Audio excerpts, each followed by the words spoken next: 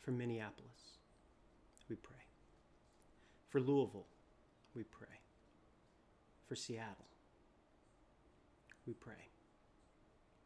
For the Black lives we have collectively failed to recognize as valuable and important, we pray, Father, forgive us. Brothers and sisters, forgive us. For the protests that cry out to be seen and heard, we ask for peace. For the peace of justice, the peace of Christ.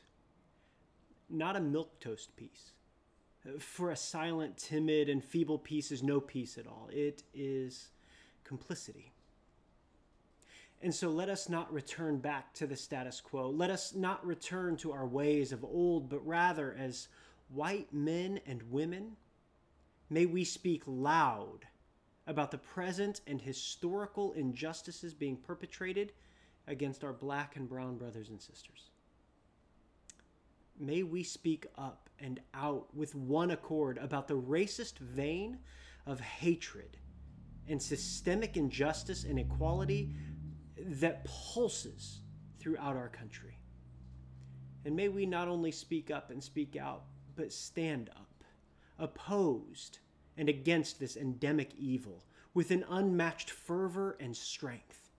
For our legs are not yet weary. We have not yet begun to enter the fight. We have the strength and power necessary to effect change. But we must stand, and we must move to action. Mighty God, let justice roll on like a river, righteousness like a never-failing stream. May we speak, may we stand, may we fight. Amen, amen, and amen. Will you join me for a moment of silence and reflection?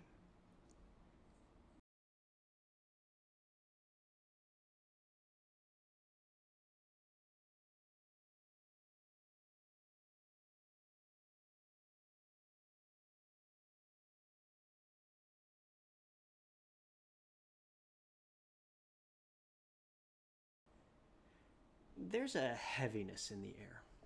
Protests, uprisings, revolutions springing up all over the country, squashed by authorities and people in power with threats of imprisonment and death.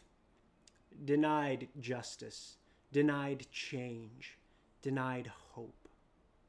The people in power turning away, assuaging their own fears of losing control, of losing their position, of losing their power, by deploying their militaristic might, quelling the fervor of the crowd with force, standing on the street corners, adorned in gear as if ready for war, prepared for battle at a moment's notice, antagonizing the people as they walk by, reminding them who is truly in charge, that the system will not change, that their mission is to keep the peace, a silent peace, a peace where the crowds return home and everyone contributes to maintaining the status quo, returning to the tried and true systems and structures of oppression, going back to normal, where they're only spoken of in hushed tones and the ever-present pain returns to its place, quietly hiding under the surface. This is the peace of the powerful. For more than 400 years, they have cried out for mercy. For centuries, they have cried out for justice. Deliver us. Rescue us. Free us. And yet, still, the stench of death hangs thick in the air.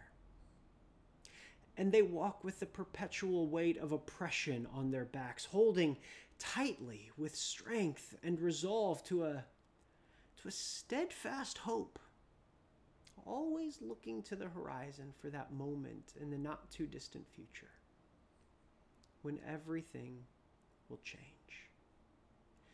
And there are some, who have more hope than others, not because they're special, not because they aren't as worn or as tired as the others, but because they have found where to place their hope. And in the midst of all of this pain, all of this suffering, all of this injustice, Martha thought she had found the hope of a different hope, the hope of a lifetime. And with a steadfast determination, she saw what her brother had seen. She experienced what her brother had experienced. She came to know what her brother had come to know, and she believed that something different was springing to life. But now, if only you would have come sooner. If only, Jesus, you had been here. If only you wouldn't have waited so long. If only you would have intervened. My brother wouldn't have died. Her faith shaken. Her hope frayed. Knowing in her heart of hearts that Jesus was the change they'd been waiting for. Jesus was the one who was going to remove the yoke of oppression. Jesus was the answer to their cries for justice, for mercy, for deliverance, for rescue, for freedom. But when Lazarus laid on his deathbed, when it mattered for him, when they called for him to come days ago, why didn't Jesus respond? Where was he when it mattered for her brother, for her sister Mary, for herself? Standing in front of Jesus, days late, with the stench of death still hanging thick in the air, the aroma of freedom gone, the beauty of mercy absent, the hope of justice delayed yet again. Now, Mary and Martha and Lazarus were true believers. They believed deeply in Jesus, that he was the long-awaited Messiah, the one whom God had promised to send for deliverance from oppression and injustice. And Jesus was God's response to their cries for justice, their cries of rescue, their cries of deliverance. And they believed the promise. The fulfillment of their hope had finally arrived. For more than 400 years, they had waited as a people. But even now, Jesus, she said, even now I know that you can do something miraculous. I've seen it. I've lived it. She's almost pleading, but with an uncertainty. And with her hope shaken, her faith rattled, tears streaming down her face, with a modicum of hope left, Jesus holds her shoulder. He lifts her chin. Martha, it's going to be okay. He will rise again. And her shoulders slump with a sigh of grief. I know, Jesus, I know. Someday in the future. Someday. Patience. Just be patient. And you can just see her despair grow within. It's over. He's gone. Her grief hangs heavy in the air, mixing with the stench of death. And Jesus looks at her. Do you believe in me, Martha? Do you believe that I am the resurrection and the life, that those who believe in me will live even though they die? Yes. Yes, Lord, I believe you are the long-awaited for Messiah, the Son of God. And she turned around and walked home to tell her sister Mary that Jesus had arrived. And Mary ran out to him, grief, tears, and fell at his feet, weeping and wailing, repeating the same refrain as Martha. If only you had been here, Jesus. If only you'd have been here. And as he saw her grief, as he saw Martha's grief, as he saw the grief of the crowd around him, asking the same question, if only he'd have been here. Surely he could have done something. They took him to the tomb of his friend and wept. Jesus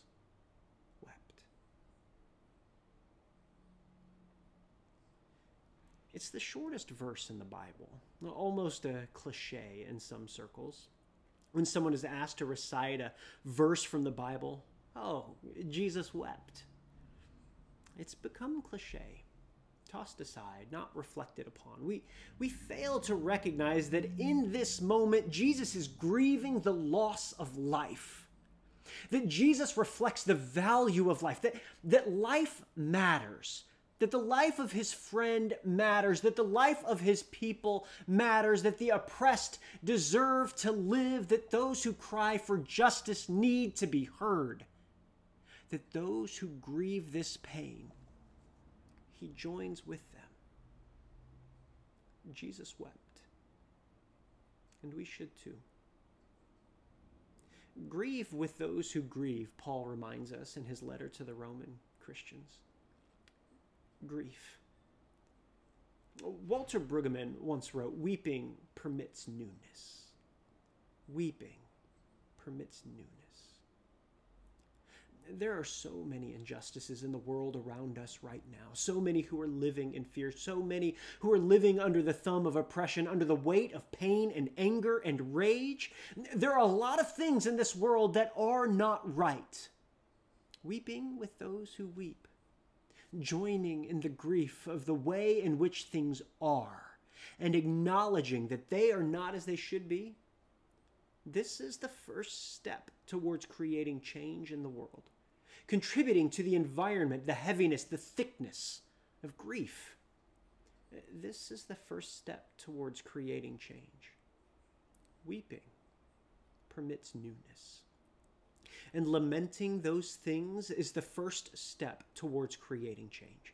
To join in the lament, to feel deeply with those who grieve, is to cease to be numb to their pain, is to stop ignoring their grief, the injustices that are perpetrated against them, and the systems of oppression they daily suffer in. Let us not continue to be numb to their experiences. But Jesus doesn't stay in the grief. Jesus doesn't stay in the lament. He steps forward and with authority, roll away the stone. Let me in there. Jesus demands to stand in the face of death. Jesus demands to confront this moment head on. Roll away the stone. Let me in there. But the response is what you'd expect.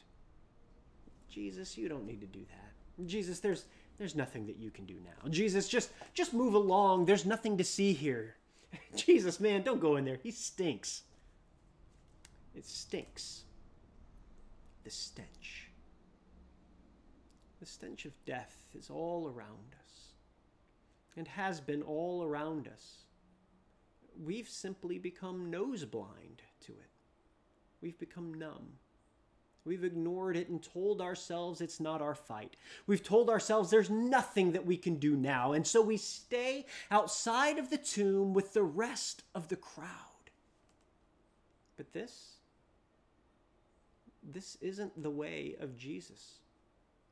To confront the disease of death, to confront the disease of pain and suffering, to confront the disease of racism, we must walk into the tomb no matter how bad it stinks. No matter how strong the stench of death may be, we must walk in and stare death in the eye and say no more.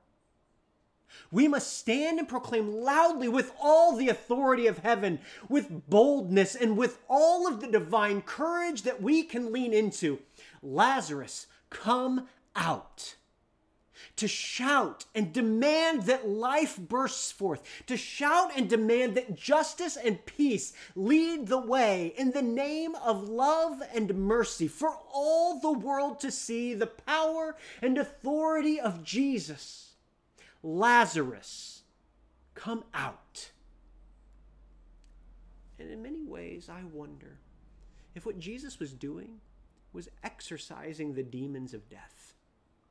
That what we are being called to do is to exorcise those demons, to vanquish the plague that stands upon our community, upon our society, within ourselves. we must stand before the stench of death and proclaim, "Come out." We must exorcise the demons of death before us, and with one accord proclaim life wins, that life matters, that Black lives matter.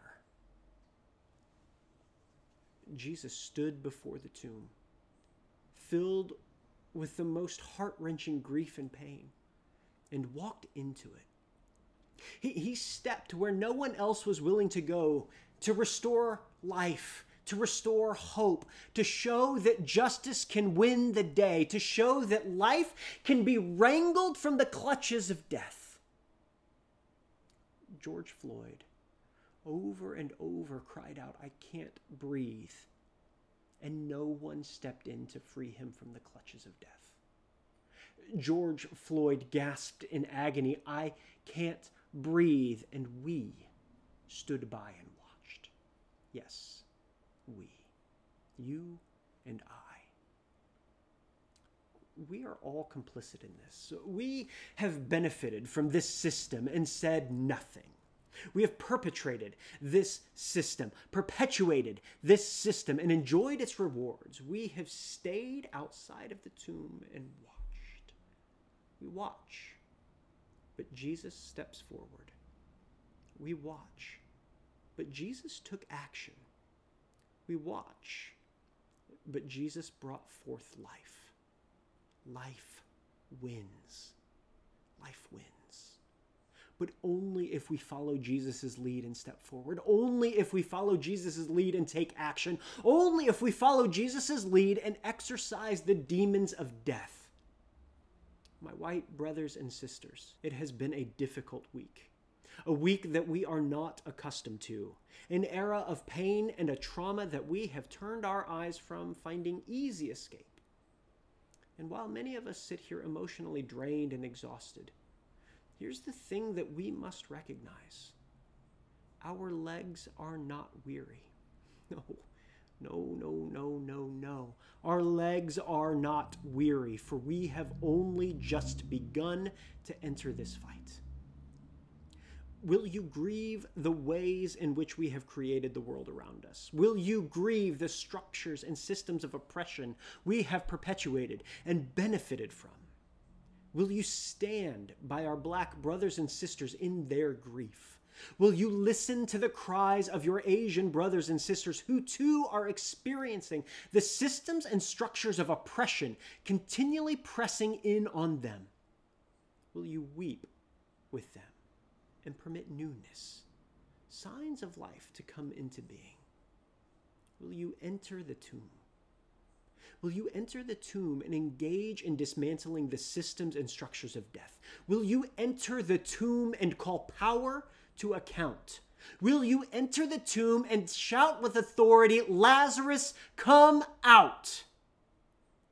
Will you enter the tomb and do the work? Will you enter the tomb? Father, we come to you today and ask for courage as a people. As followers of Jesus, we ask for courage to stand in the face of injustice, to stand in the face of death, to peek our nose towards the stench of death that surrounds us, that we too may become familiar with the pain and the suffering of our brothers and sisters. May we enter the tomb, and with the power of your Spirit, and in the name of your Son, Jesus, may we call forth life. May we call forth life and a new era to begin. It is in your Son's name that we pray all of these things.